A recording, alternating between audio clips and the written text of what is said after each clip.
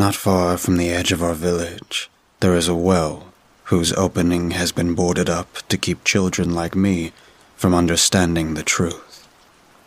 This well has been an important source of water, one of the 4 main wells that the villagers' 500-ish residents relied on for almost as many years. But keeping us from the truth, or the truth away from us, was more important than keeping every water supply open. The water would have been unfit to drink at this point anyway. I heard my father's friends grumble to each other. I knew the truth, of course. When one child of the village knew, the rest would too. And we had been partial witnesses the day of its condemnation. The last day the well had still been open and inviting. The truth is that my brother had been a hero at that well. They should have put up a statue of him or something to his honor at that well, but nobody would go near it after he had gone down and never came back up. And they had boarded it up and performed the cleansing, protective rituals over it. This was 4 years ago. A little girl had fallen into the well one careless afternoon in July when the rest of us had been playing nearby. She had tugged at the rope trying to get a drink of water, and it had given in, reeling in after her, bucket and all, so that we had no way of pulling her out.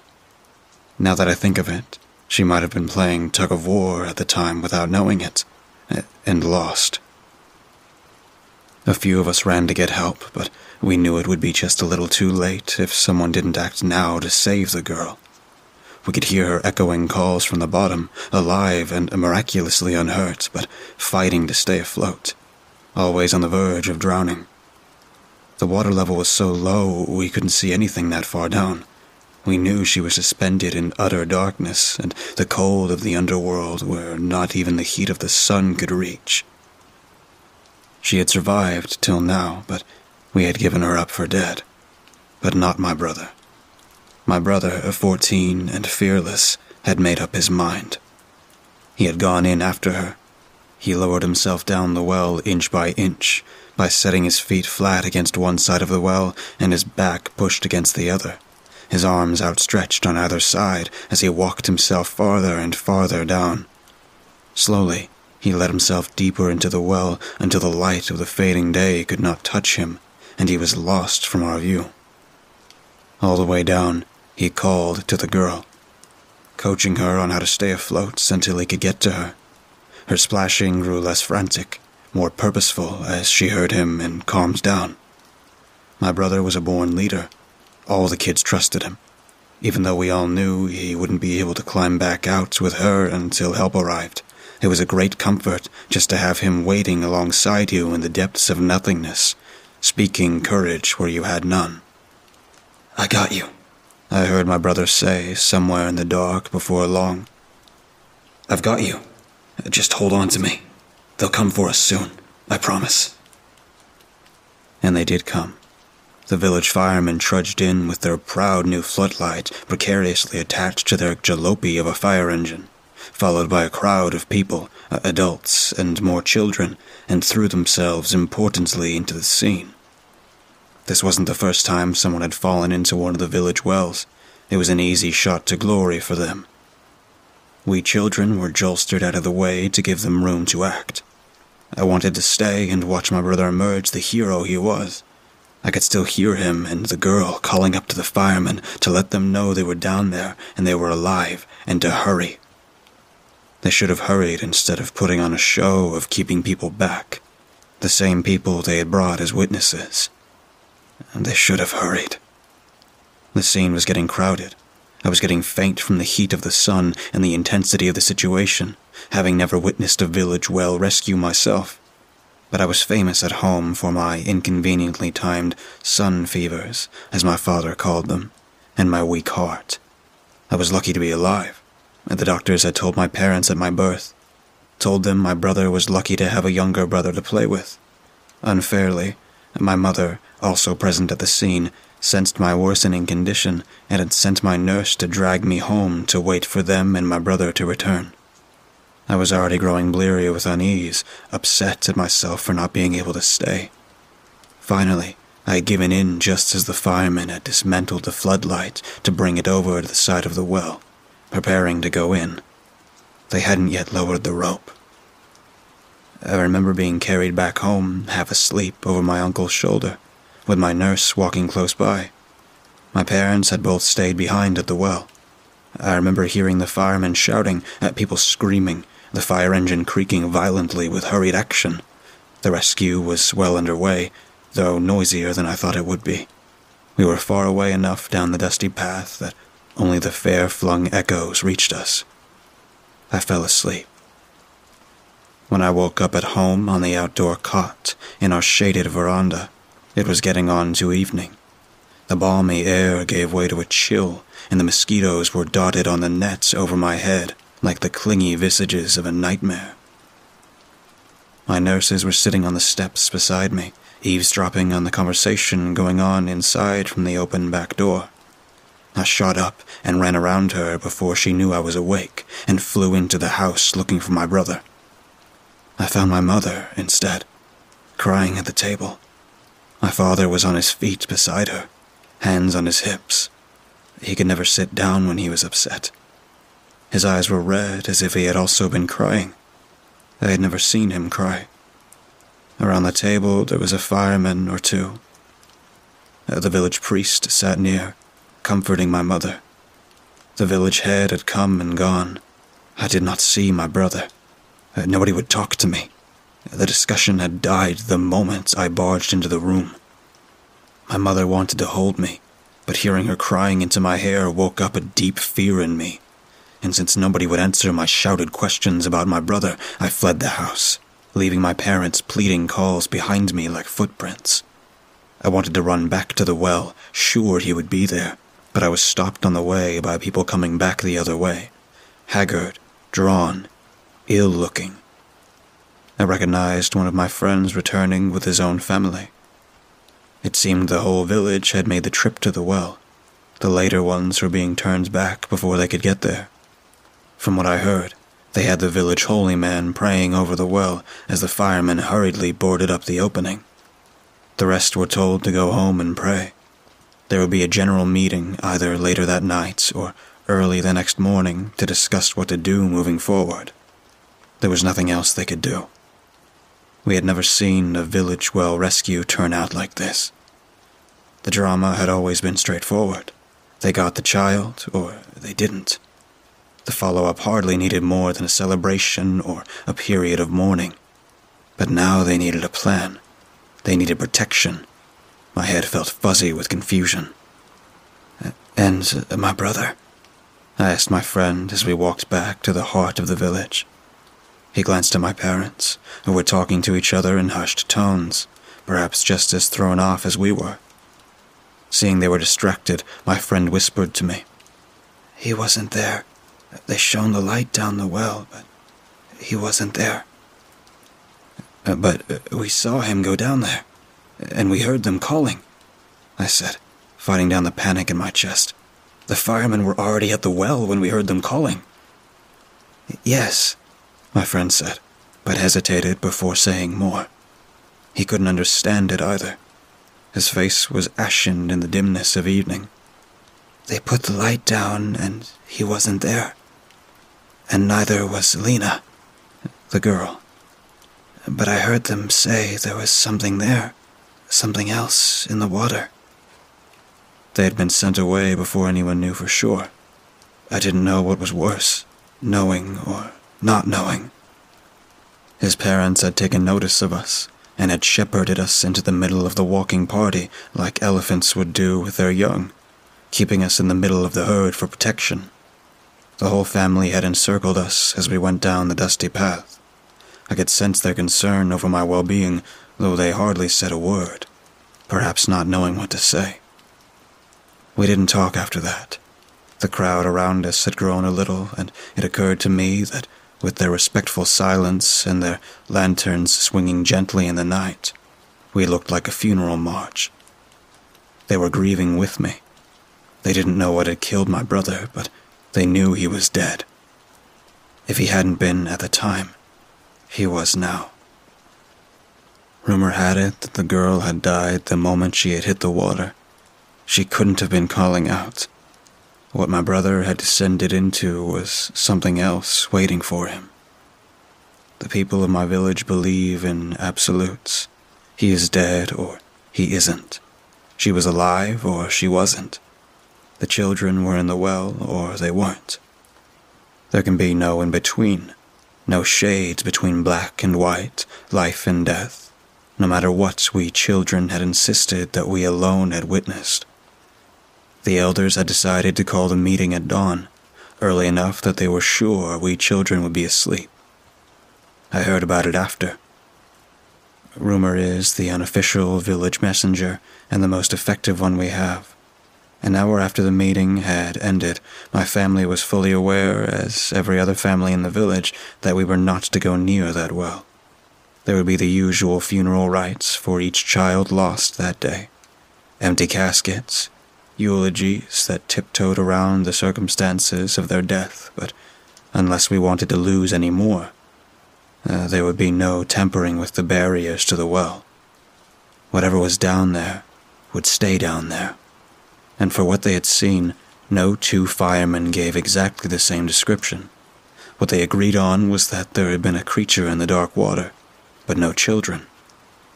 Any survivors would have been swiftly dealt with, they said, before they could have done anything. The priests were undivided, more certain about what they believed they saw. Evil. The beam of light they had thrown into the void had brought up slivers of truth. A grayish mottled skin, like ancient flesh, stretched over long limbs, unblinking fish-like eyes, and there was a smile of some sort on what you might call a face, a hideous, elongated, animalistic smile, a grimace of flashing teeth, human-like, but not. They had yanked the light back, afraid to see any more of it, and yet they could hear the children still calling even as they did so. The firemen swore that they had heard them, both of them, calling out to them to please hurry. They threw the flood of light down before the last echoes had even died out. All they saw was that waiting smile and the flat, dark eyes, half emerged from the murky water, waiting. Do you believe in mermaids? In our village, sliced by a river but so far from any lake or ocean, we have a different lore, a different name for those creatures. I hate to say the word out loud now, even in writing. We had not expected them to turn up in wells, but since these creatures are rumored to live in cave pools, it stood to reason they might have traveled through underground reservoirs and found themselves under our village, using our wells as occasional feeding holes. Could they imitate human voices? Who knew? We only knew what we heard. Rumor is also our messenger between villages. Ours was not the only one visited from the underground. We were lucky, said the elders of one of the neighboring settlements. We had only one well infested, only 2 children missing. We didn't have to draw water from our remaining wells that came up cloudy, darkened, and smelling of rust. We hadn't had to board up all of our wells like the other settlements had and flee the village en masse, leaving only ghosts behind. We didn't have the things climbing out of the wells without warning. When that happened, it was over. Rather than believing what we heard, some of our villagers insisted instead that the firemen were lying, that they had found the children dead, drowned too late, and used the story to pretend it wasn't their fault. I didn't think so. Our claims were all in dispute, but we agreed on ground rules. Nobody strayed by the open wells too long, and nobody went to draw water alone. The protection of daylight and the warnings of the full moon didn't matter. They came out when they were hungry. Time and the absence of further incidents cast the whole event into the vivid blurriness of legend. A nightmare, a bad memory, nothing more. Nothing so far had turned up in the other wells, and slowly but surely, life crept back to its normal rhythms, if not its usual innocence. Still, The other villages remained empty. Nobody came back. We're just waiting our turn. Just waiting for a reason. Now that I'm older, I sometimes find myself wandering close by that condemned well my brother had climbed into, stopping by the hidden opening in broad daylight, always in broad daylight. The worn wooden boards were more recently upgraded to corrugated metal sheets held fast with bolts the size of my fist. I would stand there, lingering and remembering.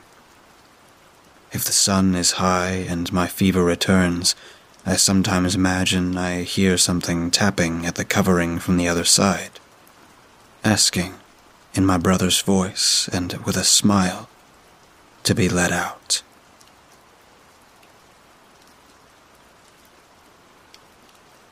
Well, that town is Bearskin River. Pretty much a tiny town of around 2,000 people. It's in Missouri, surrounded by a few mountains. Damn nice climate here. Warm, but not muggy. Has a nice river, obviously. Good fishing there.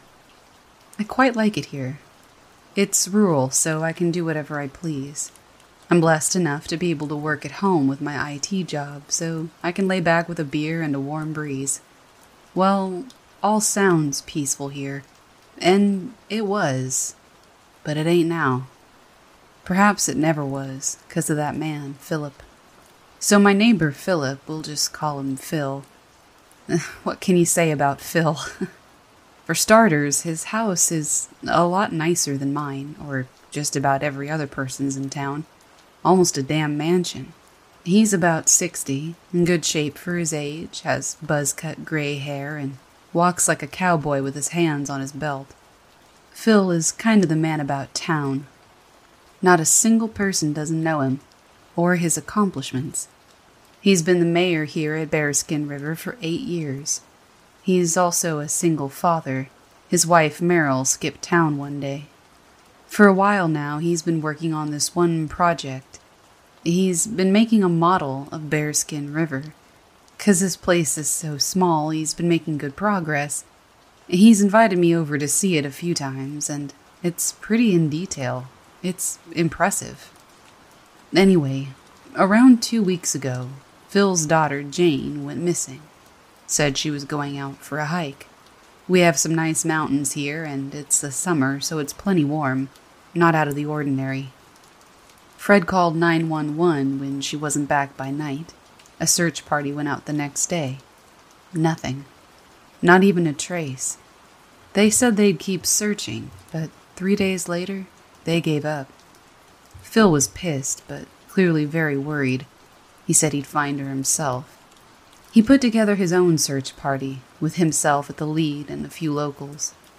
They hiked all the trails, spread out evenly off of them, but couldn't find a trace of her. Then some other weird stuff started. First was Harold. He was a drunkard that leered at any woman who went by. I wasn't his friend, not even his acquaintance.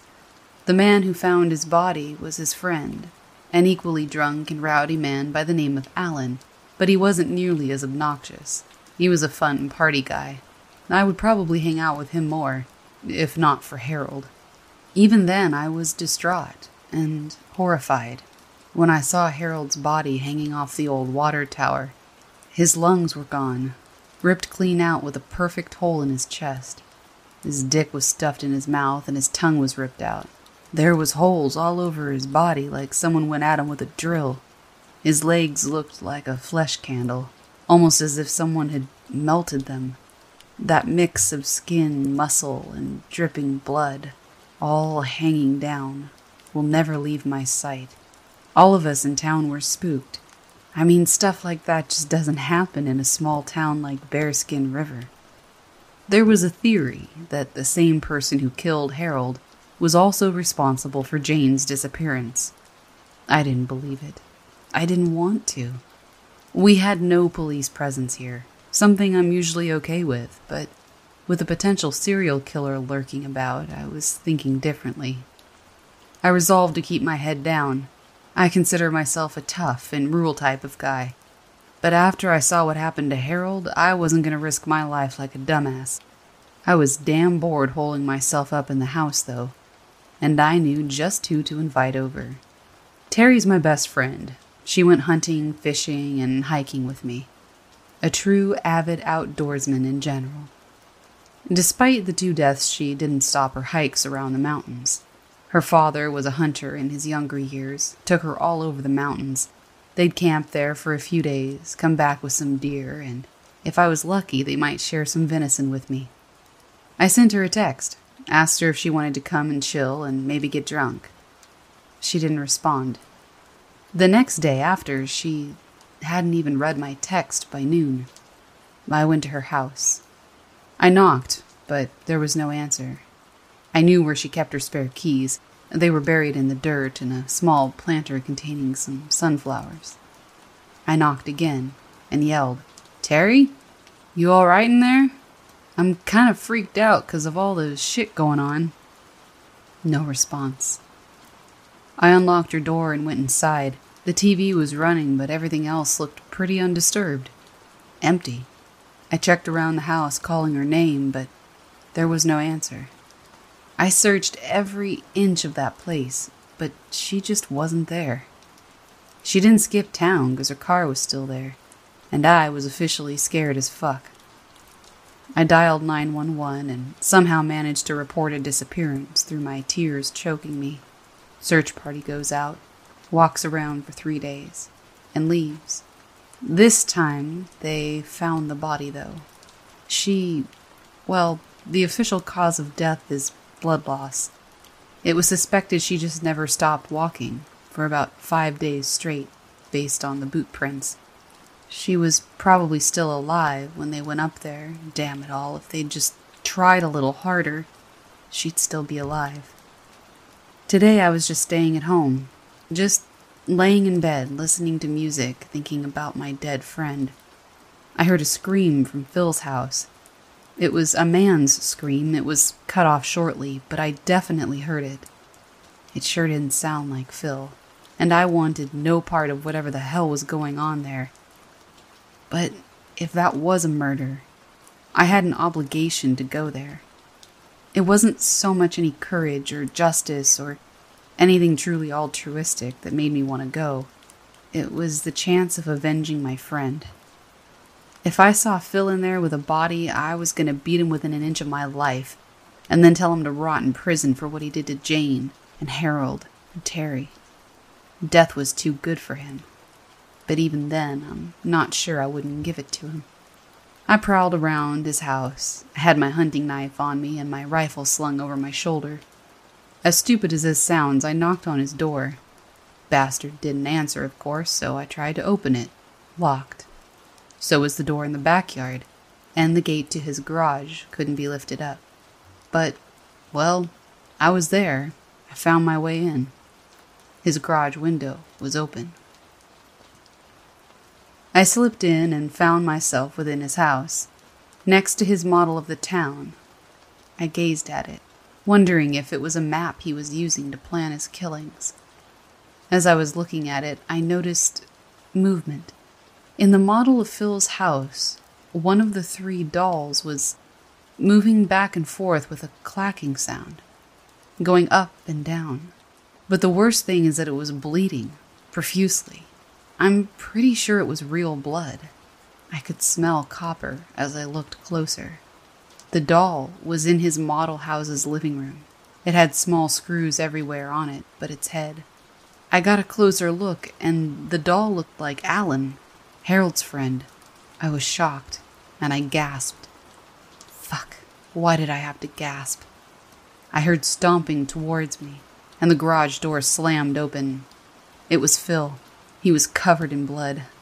I didn't hesitate to start unslinging my rifle, but for an old man, he was fast.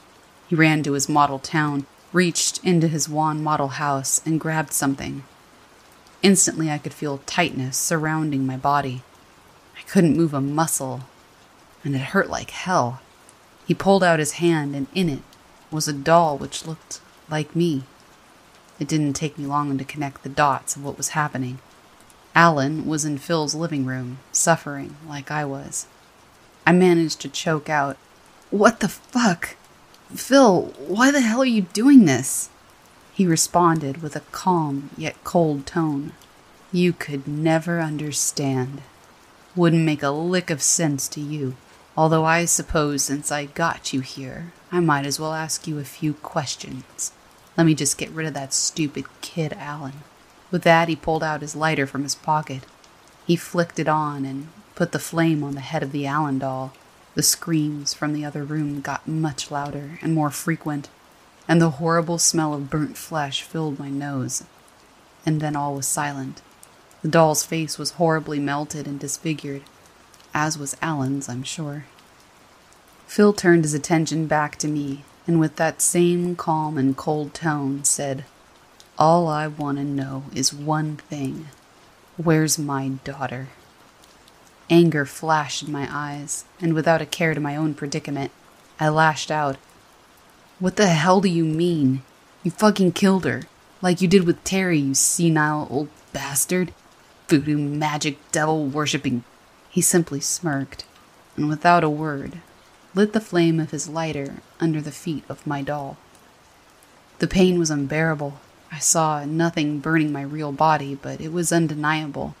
I could feel the scorching heat melt off my flesh. I let out a scream of pain, and he switched the lighter off. "Well, you already came to my house, so I don't know why I thought you might do something smart, like give me an honest answer. I'll take it that's a no on Jane, then?" He looked at me quizzically. "I don't know where the hell she is, but I can find out. I work with computers." I clenched my teeth and gritted that sentence out, trying not to let the pain seep into my words. I think it helped cover up my lie, though. I didn't have a dumb clue where she was. Phil was clearly a little excited about this prospect. His grip on my doll loosened as he commanded me to find her. "If you can find my daughter, do it. Now."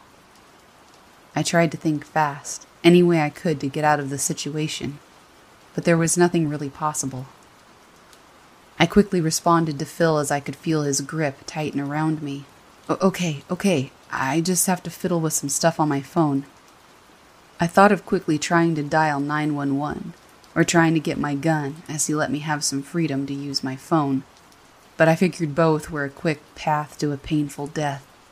Instead, I just fucked around, scrolling on my phone, trying to find anything that could help me. I found it. Snapchat. I had Jane as a friend. She's one of, the top 10 people my age here, why wouldn't I?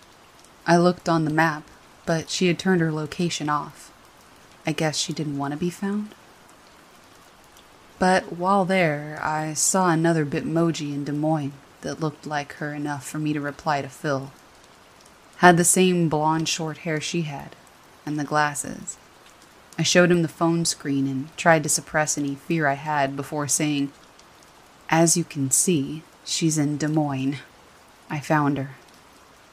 Phil grinned and looked at me before saying, "Well, I'll be. You might have actually done me a favor here, son. Well, I'll let you go home. But you best not try to say shit to the cops, or anyone. I catch you doing anything I don't like, and you go up in flames. Got it? Oh, and if you're lying to me, I'm gonna make what happened to Alan look like a day at the spa." I nodded, breathed out a sigh of relief, and tried to stumble home on my melted feet. That walk of about 20 feet going home caused me unimaginable pain. I managed to get my burnt feet into a cold bath. Now I'm on my phone. I wanted to just get this all down and out there, in case it matters. Phil's gonna kill me, no questions asked, once he figures out Jane isn't there. I still have my rifle here, though, so I figure that at the very least, I won't have to go painfully.